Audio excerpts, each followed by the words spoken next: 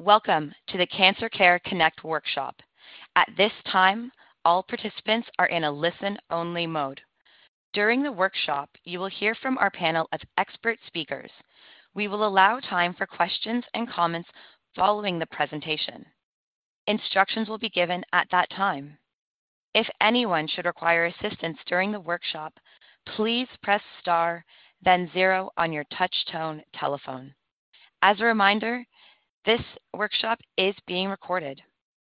I would like to introduce you, your moderator for today's workshop, Dr. Caroline Mesner, Director of Education and Training at Cancer Care. Please go ahead. Oh, thank you so much, Emma, and I too would like to welcome everyone to today's program, Metastatic Triple-Negative Breast Cancer. It's part 1 of Living with Metastatic Triple-Negative Breast Cancer. And today's program is a collaborative or a partnership, actually, a little partnership with the Triple-Negative Breast Cancer Foundation. And you'll be hearing more about the Triple-Negative Breast Cancer Foundation later in the program. So just to remind you of that. Today's program is made possible by the Triple-Negative Breast Cancer Foundation, an educational grant from Daiichi Sankyo, a grant from Genentech, and an independent grant from Merck & Company, Inc. I really want to thank them, and I want to particularly thank the Triple-Negative Breast Cancer Foundation for their remarkable support of this program today and these series. We've been doing a whole series on triple-negative breast cancer. Now, before I introduce, and actually I just want to say a few things about the participants on the call today. We have over 245 participants on the call today. You come from all over the United States, from both urban, rural, suburban, and frontier communities.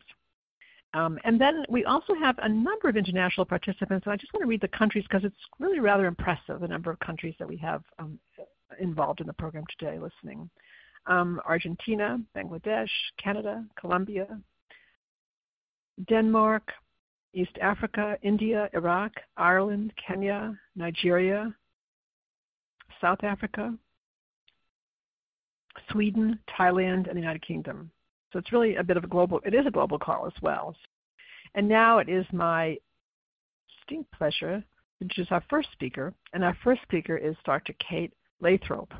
And Dr. Lathrop is Associate Professor, Division of Hematology Oncology, UT Health San Antonio Breast Medical Oncology, Mays Cancer Center at UT Health San Antonio, Assistant Dean of Undergraduate Research, Long School of Medicine, UT Health San Antonio, Program Director, Medical Oncology and Hematology, Fellowship Program, UT Health San Antonio, and Program Director, San Antonio Breast Cancer Symposium. And Dr. Lathrop will be addressing updates on the treatment of triple-negative breast cancer in the context of COVID-19 and its variants, novel treatment therapies, and clinical trial updates, how research offers new treatment options. It's really my great pleasure now to turn this program over to my esteemed colleague, Dr. Lathrop. Yes, thank you so much for having me. I appreciate all the people from around the world having such a great interest in this program. So as mentioned, we have a lot of broad topics, and I'll try to give an overview of these things in a short period of time. So the first thing I wanted to touch on is breast cancer care during the COVID pandemic, which obviously everybody involved in taking care of patients had their own struggles during this time period, both professionally and personally.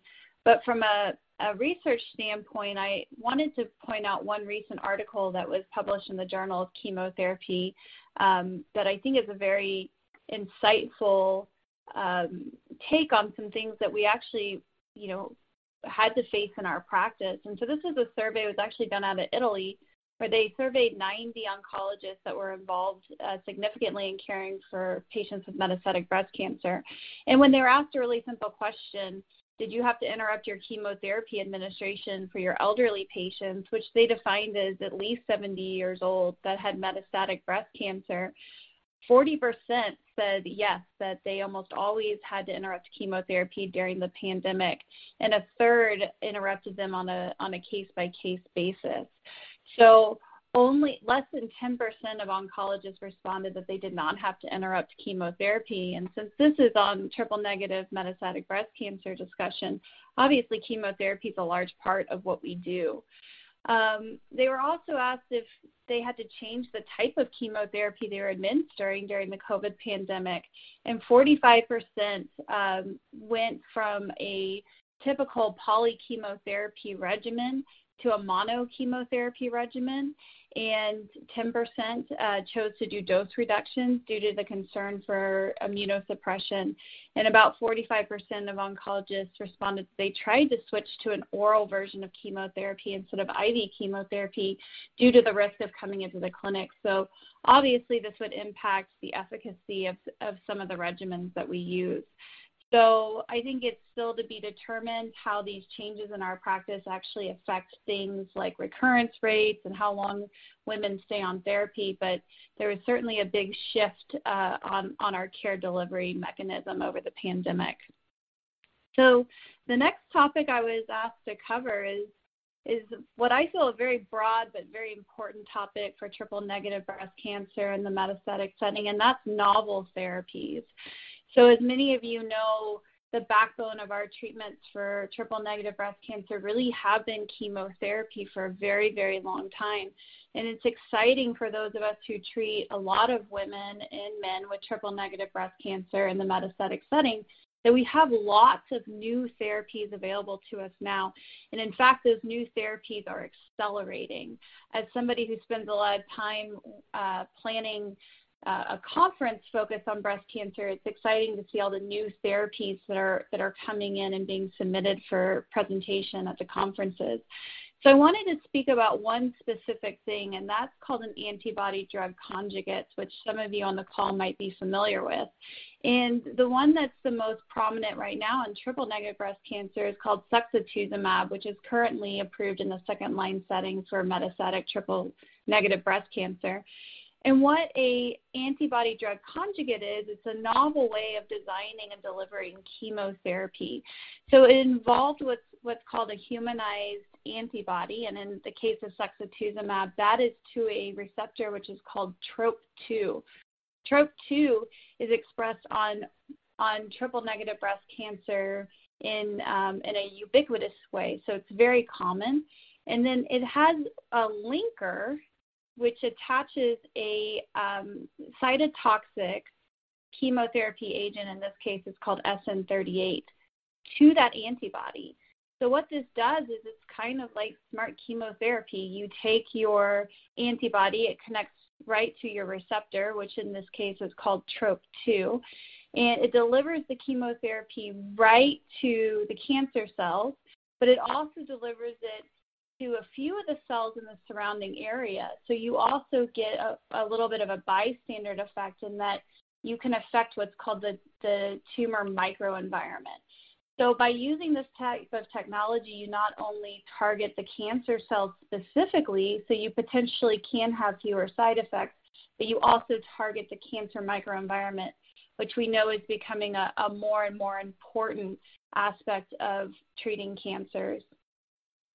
The other really important thing that is happening in triple-negative breast cancer in the novel therapeutics is really utilizing immunotherapy. So now first-line treatment for patients who have something called a PD-L1 enhanced triple-negative breast cancer is to utilize immunotherapy. That immunotherapy is called pembrolizumab. So that's become first-line therapy for patients that have that type of breast cancer. And the nice thing about immunotherapy is that some people really are what we call exceptional responders. So those are patients who stay on therapy for a really long time, months and months, in the absence of having to also give chemotherapy. So that's an exciting treatment option for many of our patients in the triple-negative setting. And finally, with the last few minutes that I have, I was asked to talk about clinical trials and the potential that clinical trials have for improving the care for patients with triple-negative breast cancer. And the one trial that I really want to highlight is actually not in patients that have a diagnosis of triple-negative breast cancer, but it's for patients who have triple-negative breast cancer, but they're at high risk for becoming metastatic. And that trial was presented at the San Antonio Breast Cancer Symposium last year, by Dr. Nick Turner, and it's called the C-TRACK trial. And what's so interesting about this trial is it took 45 patients who had high-risk triple-negative breast cancer, so clinical things that made them at risk of developing metastatic disease, like advanced stage or having not responded well to the therapies that we give for patients in that setting. And they selected those patients, and they actually started looking for what's called circulating tumor DNA. So looking for specific mutations that these patients' tumors had that they could then detect by a very simple blood draw, only removing about 5 milliliters or 5 cc's of blood. And they did this for a cohort of patients. About 45 patients were on this trial. And of those patients, they were able to find 9 who had circulating tumor cell DNA. But when they did CT scans or bone scans, the typical way that we might be able to detect metastatic breast cancer, those scans appeared normal. And of those patients, then those patients were offered to start on therapies that we usually just reserve in the metastatic setting. In this particular case, it was pembrolizumab, which is immunotherapy. So this trial really wasn't, the goal was not to see whether we could treat patients a certain way or change anything like survival, but really the goal was to see if we could potentially find a marker in the blood that would let us know which patients were going to be at very high risk of having their breast cancer recur, and then really start treatment earlier and try to prevent that recurrence. So I know that was a lot of topics, but I think I was able to stay within my time, and I'll, of course, be on the line to take questions after the other speakers. So thank you very much. Oh, thank you so much, Dr. Lathrop. That was really outstanding and really set the tone for today's program, set the context for our program today, and I know there'll be questions for you during the Q&A. Thank you so much.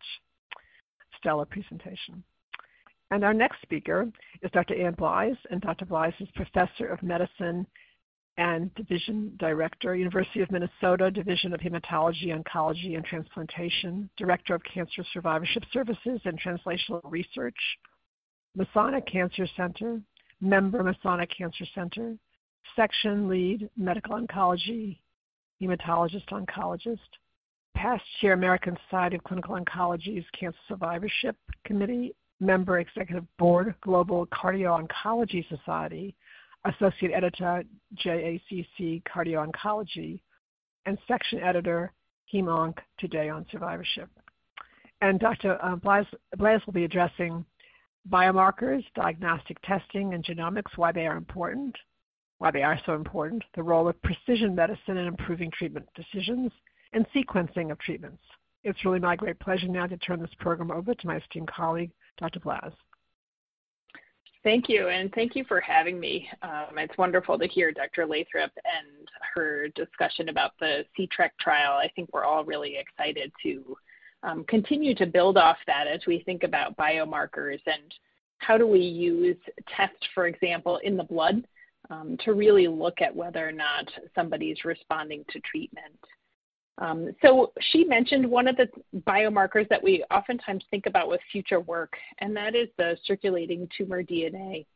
But what about today? I think circulating tumor DNA is something that is part of our clinical trials. It's not really ready for prime time if you walked into the clinic today. But there are other things that we're doing when patients walk into the clinic and are undergoing treatment or have a new diagnosis of triple-negative breast cancer. First, I would say we do a lot of testing, looking at different biomarkers and genomics actually on the tumor itself. So we heard a little bit earlier about immunotherapy and some of the uses of it. We can actually look at the pathology specimens themselves and look at something called tumor-infiltrating lymphocytes. This actually is a predictor of who may respond really well to immunotherapy. Similarly, in looking at the different trials like Keynote 355, these actually looked at a combined positive score or PD-L1 staining within the cells themselves. So a type of biomarker that's actually in the tumor specimen itself. For patients who had PD-L1 overexpression with a combined positive score over 10, they were much more likely to respond to pembrolizumab-based immunotherapy in combination with chemotherapy. The other place that we see immunotherapy effective is when patients have a high tumor mutational burden. So when cancers are growing and they tend to develop more mutations with the proliferation or the high growth, we can actually measure tumor mutation burden. And those who have a high score are also more likely to benefit from immunotherapy. I think there's a few other things when we think about biomarkers and genomics that we look at in the tumors themselves. One of those is called microsatellite stability testing, which is another way that tumors themselves grow and repair. And similar to a BRCA mutation, where a patient who has a BRCA deficient cell, their DNA repair mechanisms are impaired, which can cause these cells to be very sensitive to medications like immunotherapy in the case of microsatellite instability, and PARP inhibitors for those who have a BRCA mutation. When I think about the role of precision medicine in triple-negative breast cancer and how are we actually improving our treatment decisions, I think it's important to reflect on a couple different things. We heard a little bit about the antibody-drug conjugate, sacituzumab govitecan. This past year, another antibody-drug conjugate called trastuzumab deruxtecan is actually an effective therapy for those who have low HER2 expression. And there's a small subset of patients who historically we called triple negative or HER2 negative, where actually when we do additional testing, we can see very low levels of HER2 expression. These are not situations where somebody benefits from high doses of Herceptin that many of our patients have heard about. But the antibody-drug conjugate trastuzumab deruxtecan has actually been shown to improve outcomes and survival for this small subset of triple-negative breast cancers that have very low HER2 expression. I think this is where we're at when we think about precision medicine and how to approach triple-negative disease. So if an individual walked into the clinic today, I would ask a few different things. I would ask, first of all, is there PD-L1 expression in the tumor? Does the triple-negative disease actually overexpress these biomarkers? And if so, then using immunotherapies such as pembrolizumab in combination with chemotherapy is typically the first approach when we think about how to treat a patient. The next would be looking at genomic signatures, and that would include BRCA testing. We mentioned that BRCA1 and 2 genes, these are genes that are crucial in homologous recombination repair of DNA. And in individuals with BRCA deficient cells, DNA repair is dependent on the PARP protein. Inhibition of this with a drug called PARP inhibitors can actually induce synthetic lethality and impact the way that these cells grow. So if patients are not eligible for immunotherapy, it's important to look at whether or not they have a BRCA mutation and may be eligible for PARP inhibitors. Following that, I think it's important to look at genomic signatures and whether there's low expression of HER2. As I mentioned, historically, we would have called these tumors HER2 negative, but by special immunohistochemistry staining, we can see low levels of expression, which is in a small subset of triple-negative tumors. And for patients with low levels of HER2 expressions, they may be candidates for trastuzumab deruxtecan. For those without any HER2 expression, we typically will recommend sacituzumab govitecan as the next line of therapy. And I think following this, it's really not clear what is the next line of therapy that an individual should be on. Typically, we'll talk about different chemotherapies. For example, an individual may benefit from a platinum-based chemotherapy, Sometimes the decisions about which types of chemotherapy to use is dependent upon what somebody's had previously. For example, if an individual's had anthracyclines previously, we typically will not retreat them with anthracyclines again. But I think it's important to recognize that the landscape for triple-negative breast cancer has really changed, where we are looking at genomics.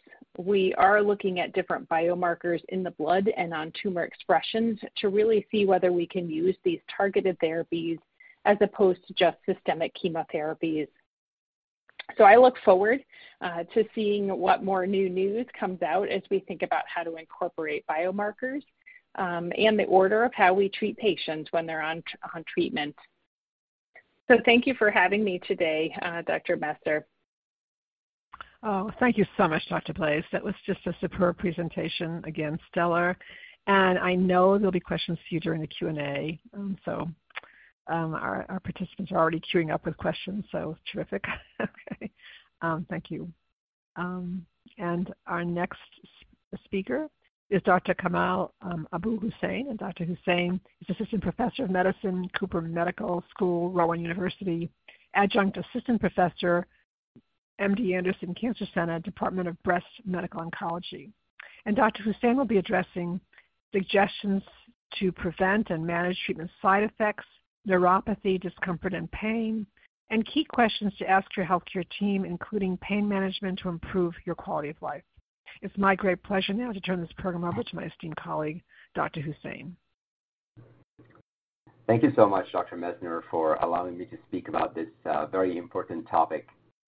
And first of all, I would like to start off by saying that one major difference when we are treating patients with early stage or locally advanced breast cancer that is aiming eventually at curing the disease compared to the palliative treatment that we offer our patients with metastatic breast cancer is the length or duration of the treatment plan.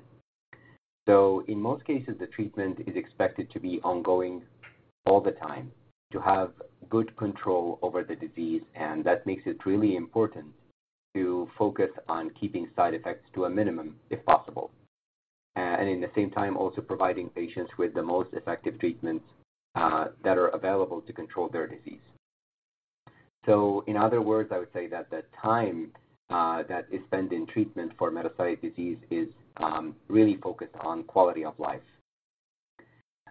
So I would also like to say that even though we are going to discuss some of the very common side effects and hopefully provide some information on how to best deal with those symptoms and understand them better, but the key message here is communicating with your healthcare team, which includes your treating oncologists, your oncology nurses, the social workers, the palliative care team. This is really very crucial, as each one of them could play an important part in taking care of you and hopefully help you improve the overall quality of life and your well-being during this treatment journey. So some of the symptoms might not be very clear when the patient presents initially with those complaints, and there are some areas of overlap that could look similar. And an example is a patient who is feeling extremely fatigued versus somebody who is in pain. And some of those symptoms are going to be temporary, only at the start of a new therapy, and then hopefully they will get better over time, while others are going to be lingering on or longer lasting. And this is really important to discuss things with the care team and see if those symptoms would lead to adjustment in the doses, maybe giving you longer breaks from treatment, or even switching to different medications, with the goal of minimizing the impact of those symptoms on your day-to-day life. Also, keeping a journal to track when a side effect happens, what strategies have you used to manage it, and whether it's helping or not. This would all make it easier for your care team to know exactly what is happening with you. So some examples of side effects. First, let's talk about negative side effects on the heart. So some of the treatments that we use for breast cancer could have a negative impact on the power of the heart muscle, and they can lead to a problem called congestive heart failure. And the chemotherapy class that is famous for having that as a side effect is called the anthracyclines.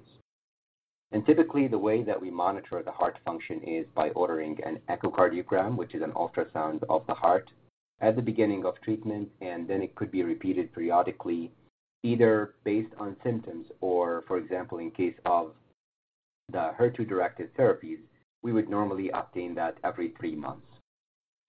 You should also let your doctor know if you experienced any shortness of breath, any irregular heartbeat, or chest pain. And there is a specialty of cardiologists. They're called cardio-oncologists that we normally work with to modify some of the medications and closely monitor our patients to protect their heart. Hair loss is another very common and unfortunate side effect from chemotherapy that could negatively impact a lot of patients during the journey of treating their disease.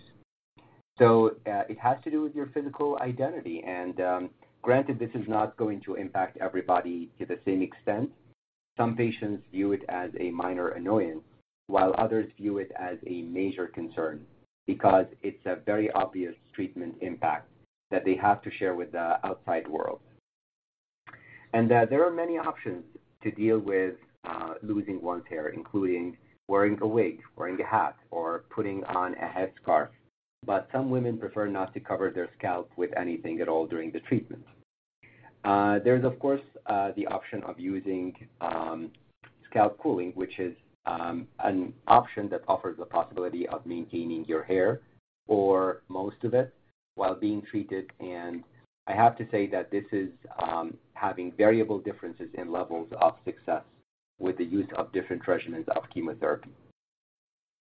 Now, with some treatment choices, patients do not completely lose their hair, but they do experience noticeable thinning in their hair, and we always advise patients to use a mild shampoo and use it less often, use a soft brush, be gentle when they're brushing their hair, avoid any excessive pulling when they're styling their hair or they're using a blow dryer, or even use a blow dryer less often. Another side effect is something called hand-foot syndrome, also referred to as palmar-plantar erythrodysesthesia, and that presents itself with some redness, swelling, tenderness, and sometimes even peeling in the skin of the palms of the hands and the soles of the feet. And this is a famous side effect for an oral chemotherapy called capecitabine or Xeloda. And it could range from very mild redness to sometimes very painful state that might make it difficult for the patient to use their hands properly or be able to walk properly. And so it's important to notify your oncologist if you start developing that side effect so that they can modify the dose or give you maybe longer breaks between one chemotherapy treatment cycle and the next. And it is important to protect your hands and feet from any chemicals or irritants or harsh soaps or any significant friction. So we talk to patients about using moisturizers, soft gloves, and socks, and it could also be helpful in severe cases to use cold packs wrapped in a towel around the area that is inflamed. Another problem is mucositis, and that refers to the inflammation of the inner lining of the mouth, where the patient could even develop ulcers on the lips or the inner cheeks and gums, and even in the back of the throat. And it could lead to quite a significant discomfort whenever we try to eat or drink anything. And the best way to take care of these symptoms is using a mouth rinse with a mixture of water and salt or baking soda, and drinking plenty of fluids. We also discuss with patients avoiding any spicy food and trying to eat a soft diet that is easy to chew, and maybe using a straw to drink fluids. There are some medications that could be applied directly on top of the ulcers, or your doctor can prescribe a pain-relieving mouthwash like Magic Mouthwash. Also, the whole issue of neutropenia, a very common side effect, of course, and the meaning of that word is lowering of one's white blood cells, especially a subtype called the neutrophils. And those cells are needed to fight off bacterial infections. So when patients receive chemotherapy, they decrease the number of the neutrophils, which could open the door to developing infections and fevers, which is considered an emergency in the world of oncology. So developing a fever when you're receiving chemotherapy is one of the instances where you have to reach out to your provider's office right away so they can arrange for you to be properly assessed either in the office or can be sent straight to the hospital for proper evaluation. And normally what happens is trying to identify any underlying source of infection and treating that if necessary. And during the initial evaluation of patients and educating them about chemotherapy, we talk about neutropenic precautions and the importance of washing one's hands properly, avoiding crowded places, sick people, making sure that they wear masks and maintain their social distancing, and eating properly cooked food. The GI side effects, including, of course, nausea and vomiting, are among the first symptoms that come to mind when discussing chemotherapy. And usually when we are prescribing a chemotherapy agent that has a high level of inducing nausea, we would give patients anti-nausea medications preemptively before the chemotherapy is administered. And that hopefully lessens the chances significantly of them developing that side effect from the start. And we also prescribe as needed anti-nausea medications to be used at home. We talk to patients about choosing plain foods such as toast, pasta, broth, and cereal, and avoid any heavy greasy foods. But again, this is one of the things where keeping a diary to discuss with your doctor about the patterns of the nausea and vomiting, which might be helpful in modifying your treatment plan and hopefully lessening the incidence of those symptoms happening moving forward. Pain is a commonly encountered symptom throughout the journey of treating metastatic breast cancer. And this could be a symptom related either to the cancer itself in the breast and the lymph nodes, or the spread of the cancer to areas in the body like the bones or the spine in the back. Also, it might be related to a medication side effect. So previously we talked about the mouth sores, which can lead to severe pain in the mouth. We talked about the hand-foot syndrome that is also quite bothersome. We talked about, we'll talk about in a little bit the chemotherapy-induced neuropathy, which is tingling and numbness that can happen as a side effect of chemotherapy. And this could be quite painful. This is an area where I value the input from my colleagues from palliative care and pain management tremendously. And patients could benefit from over-the-counter medications like Tylenol, Aleve, steroids, prescription of pain medications like opiates. Also, some medications like the antidepressant and anti-seizure medications, such as gabapentin, also known as Neurontin, could be options. There is definitely a great role for medical marijuana here, and this could help alleviate the pain, along with other interventions like acupuncture and meditation and relaxation techniques. When the bones are involved with the cancer as a site of disease spread, this could be a critical point that has to be assessed closely, and we have to see if it is at a point that is prone to developing a fracture, where the patient should be referred for an evaluation either by ortho-oncology, which is the bone specialty, or orthopedics, or radiation oncology. Also, when we are getting chemotherapy and using growth factor that is given to take care of the neutropenia or the lower white blood cell count, there is associated bone pain that could be quite severe. So to reduce risk of developing a fracture secondary to a cancer spreading to the bones, your doctor might be talking to you about a bone-modifying agent like the class of drugs known as bisphosphonates, or some targeted agents like denosumab. And this could strengthen the bones and protect them from developing a fracture. We also discuss with patients supplements like vitamin D and calcium, and practicing weight-bearing exercises along with strength and resistance training exercises. There is a lot of symptoms, really, and I am so worried about going over my time, which I think I already have. But I'll talk about a couple more symptoms, and then I will stop. Neuropathy from chemotherapy.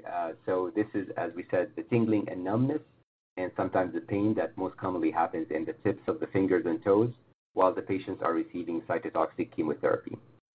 And it could impair the patient's ability to have normal sensations or even have good control over their movements. And the group of chemotherapy agents that are notorious for causing that are called taxanes. So it's really important when you're receiving that to continue to follow up closely with your doctor, tell them if you develop any neuropathy, tell them what the intensity is like, does it come and go, or is it persistent? And modifications of the chemotherapy dosing, getting longer breaks could be really quite helpful. We use medications like gabapentin or Lyrica, some steroids, and medical marijuana and opiates to alleviate that. There are a lot of other symptoms like nail and skin changes, which is not an uncommon side effect. And this could range just from dry, itchy, red skin. Sometimes it's up to a level of peeling of the skin or developing a skin rash. The nails could have some discoloration. They could become brittle, and the nail cuticle becomes tender.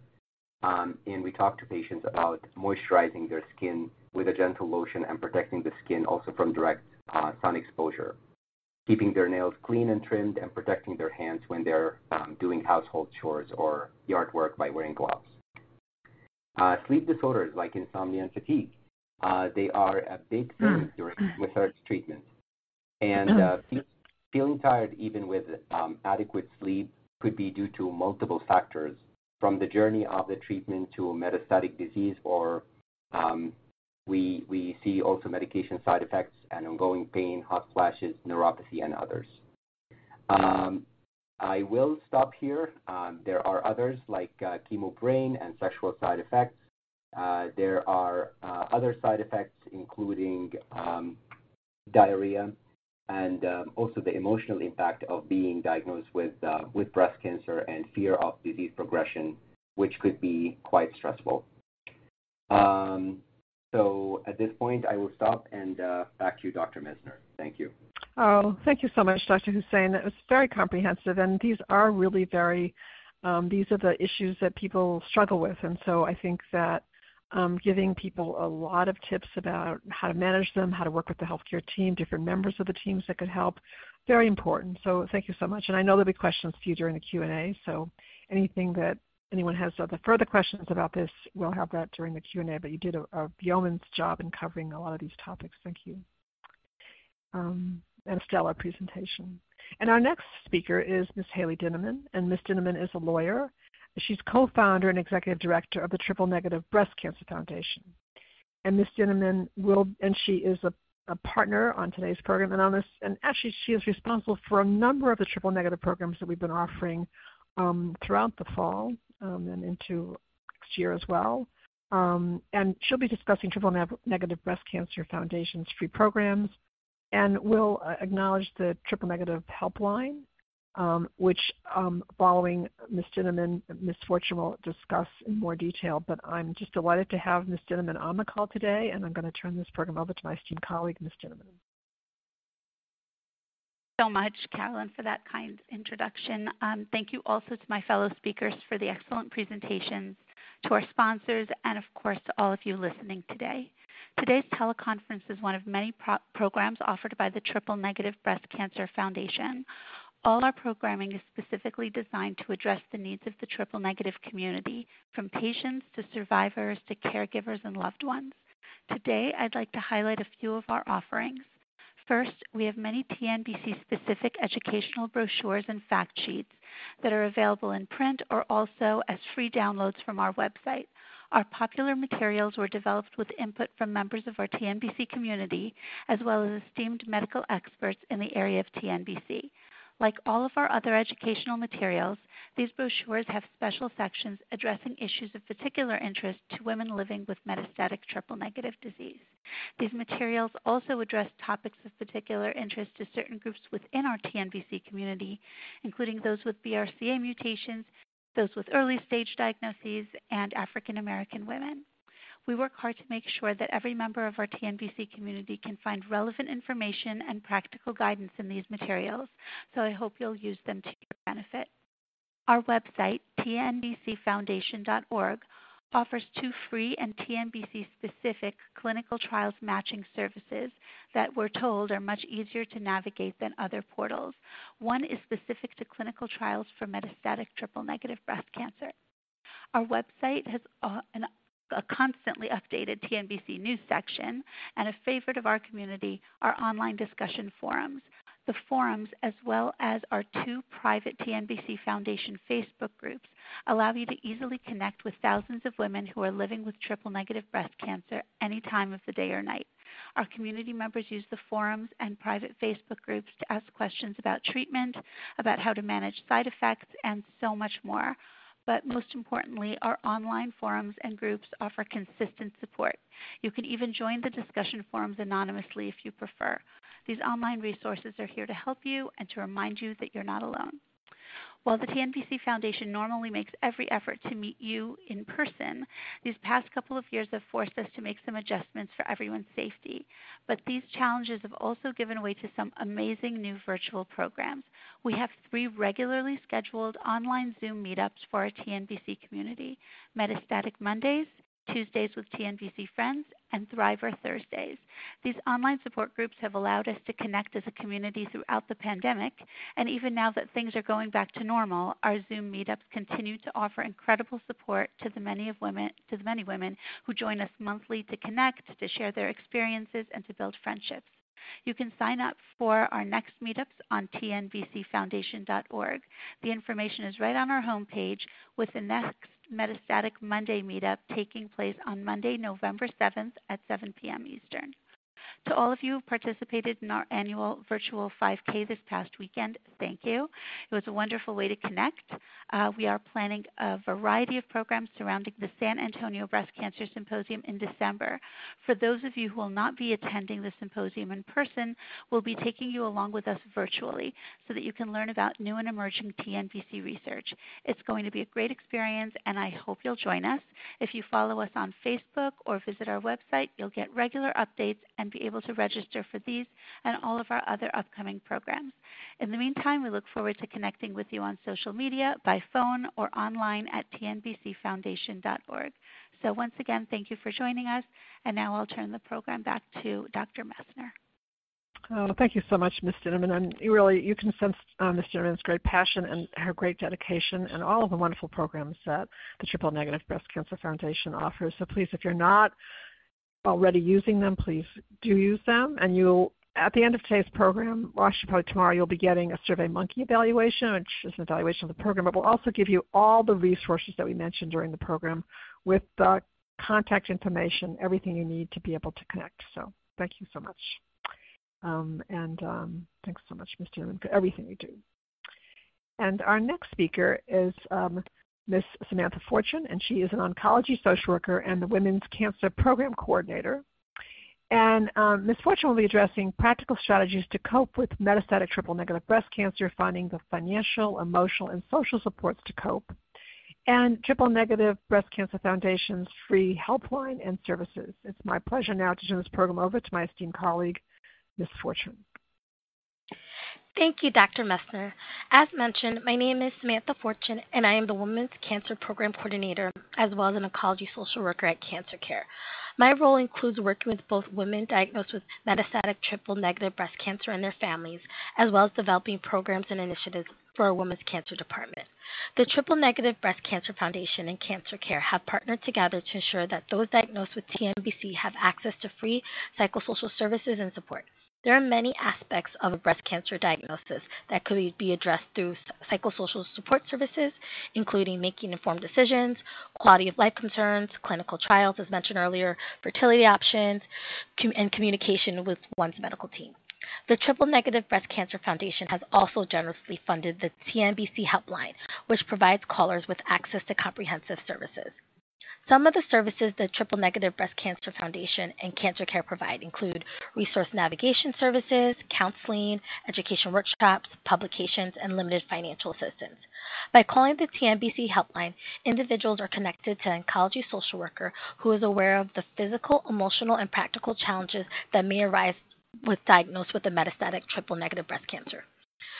Individuals diagnosed with metastatic breast cancer may choose to supplement existing social work networks by joining a support group or engaging in counseling services. Many hospitals, treatment centers, and nonprofit organizations offer these supportive services as well. Joining a support group in a particular can offer the chance for metastatic triple-negative breast cancer patients to speak with one another, gather information, and provide support. Cancer Care offers both metastatic and TNBC-specific national online support groups, which are moderated by our oncology social workers. Such support groups aim to reduce feelings of loneliness and anxiety, explore new ways of coping, increase feelings of hope and empowerment, provide practical information about treatment and resources, and address ways to communicate with one's medical team. You can register for an online support group through our website at cancercare.org, and you'd hit the Our Services option and then hit the Support Group option. Individuals who may also experience some practical and financial concerns through their treatment as well. So if you are encountering some financial hardships, there are organizations that may be able to help you. Cancer Care offers a resource navigation program which offers a short-term, strengths-based approach service to patients and caregivers affected by cancer nationally. A trained specialist will work with the client in connecting them with resources, referrals, and financial assistance. If you're interested in learning more about the services the Triple Negative Breast Cancer Foundation provide or Cancer Care provides, I encourage you to call the TNBC helpline at 877-880-8622. Our oncology social workers can share additional information about our services and can help you explore and connect you to other resources, including the support groups I mentioned or the financial assistance resources. It has been such a pleasure being part of this workshop. Thank you for your attention, and now I'll turn the workshop back to Dr. Messner. Oh, thank you so much, Ms. Fortune. That was wonderful, just a stellar presentation and really letting people know about all the resources that they can access for help in coping. And now we're going to move on to the Q&A, and I'm going to ask Emma to explain to you how to queue up for questions, and we're going to try to take as many of your questions as possible. Emma? Thank you. Ladies and gentlemen, at this time we will take questions from the web only. You may submit questions by clicking Ask a Question. So this is a question for Dr. Lathrop. If a triple-negative breast cancer has multiple metastatic sites, should genomic testing be done on all locations, liver, lungs, bones? Yeah, that's a really good question. So this has been looked at in the research setting where we do look at biopsies from different organ sites. And when you do genomic profiling on those tumors, like next generation sequencing, you actually do get some variation. So we know, the nature of metastatic triple negative cancer is that it has a high mutational burden, and you are going to get some variation between different metastatic sites. And even within one metastatic site, if you do single tumor cell sequencing, you're going to get some variation. So that said, we have to think about, how do we apply that practically to the patient? And obviously we can't go biopsying, multiple sites because there's risk with biopsies. And so what generally most people would say is to biopsy the site that's the clinically most accessible with the least amount of potential harm from the biopsy. So biopsying a liver lesion is usually a little easier than, let's say, a lung lesion. But in that said, as far as bone, we try to stay away from a bone biopsy if we have another site, because the processing to actually remove the calcified bone away from the tumor can damage the sample and make the sample less accurate. I think really where we're going, though, is more of these liquid, what we would call liquid biopsies. So drawing blood, looking for specific tumor DNA that's circulating. The idea there is that might be the more dominant clone if we're finding it circulating in the bloodstream, and also it gives us potentially a more, at that moment, what we're seeing as far as the clone, and then we can compare that as we move through, because doing serial biopsies for a patient can be quite difficult. Excellent. Thank you so much. And for Dr. Blaz, so Keytruda, is that used now for early stage triple negative breast cancer? Yeah, thanks for that question. So last summer, actually, Keytruda was approved in the neoadjuvant setting for patients with typically stage 2 and 3 breast cancer. There's still a lot of discussion in stage 1 whether or not that should be used up front, but it is approved in that setting alongside chemotherapy based on one of the KEYNOTE trials. In that study, they used carboplatin and Taxol with Keytruda. Then the patients went on to receive adriamycin and Cytoxan with Keytruda. And then Keytruda was actually given after surgery as well for an additional 9 cycles every 3 weeks. In some of the other current clinical trials, like the I-SPY 2 neoadjuvant clinical trial, immunotherapy is actually, different forms of immunotherapy are being studied in across triple-negative breast cancer, and there's a lot of discussion of do you need it after surgery or with the anthracycline if patients have an excellent response up front. But I would say, yes, it's approved in that setting. And then in the metastatic setting, we're really using it predominantly in those individuals with overexpression of that PD-L1 marker. Excellent, thank you.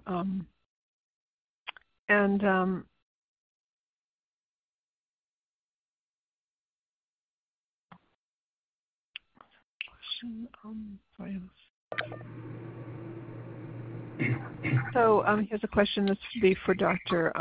Hussain. Interested in finding out about care after chemo and mastectomy in the first year of diagnosis. What do I do next? And I guess it's a general question. It's really a personal question, so really to just address it generally, in a general way. Correct. So just to clarify the question, so somebody who had chemotherapy and they underwent mastectomy.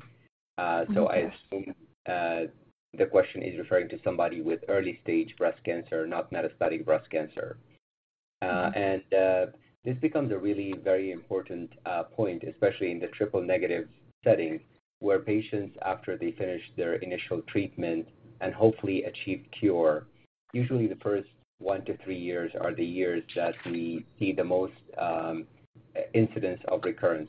So the main goal of the close follow-up with the healthcare team and proper exam and addressing any concerning symptoms. So I talk to my patients about any new nodules, any lumps, any masses anywhere in their body. We also talk about any new symptoms that do not sit right with them. And I think the key word here is the symptoms could be a wide variation. They could be simple symptoms like back pain or headaches, which we all get every now and then. But the key word is really a persistent symptom that does not go away and could potentially get worse. So I tell my patients it's better be safe than sorry and contact me with those symptoms if they linger on so that we can do the proper investigation and rule out any cancer recurrence. Excellent. And Ms. Fortune, if you could comment just on, the how people access a support group at Cancer Care, how they do that through triple-negative breast cancer. No problem. So like I was mentioning earlier, on our website, we have like a section on the left-hand side that's our services. And then there's going to be a tab for support groups. And you would click the online support group. And under there's a list of different support groups we offer.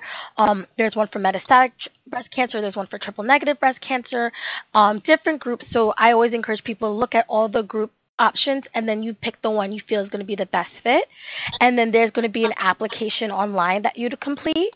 And once you complete it, you'd get an email and a link to that support group, and then you can go right in and post what you feel, and then also read other people's responses.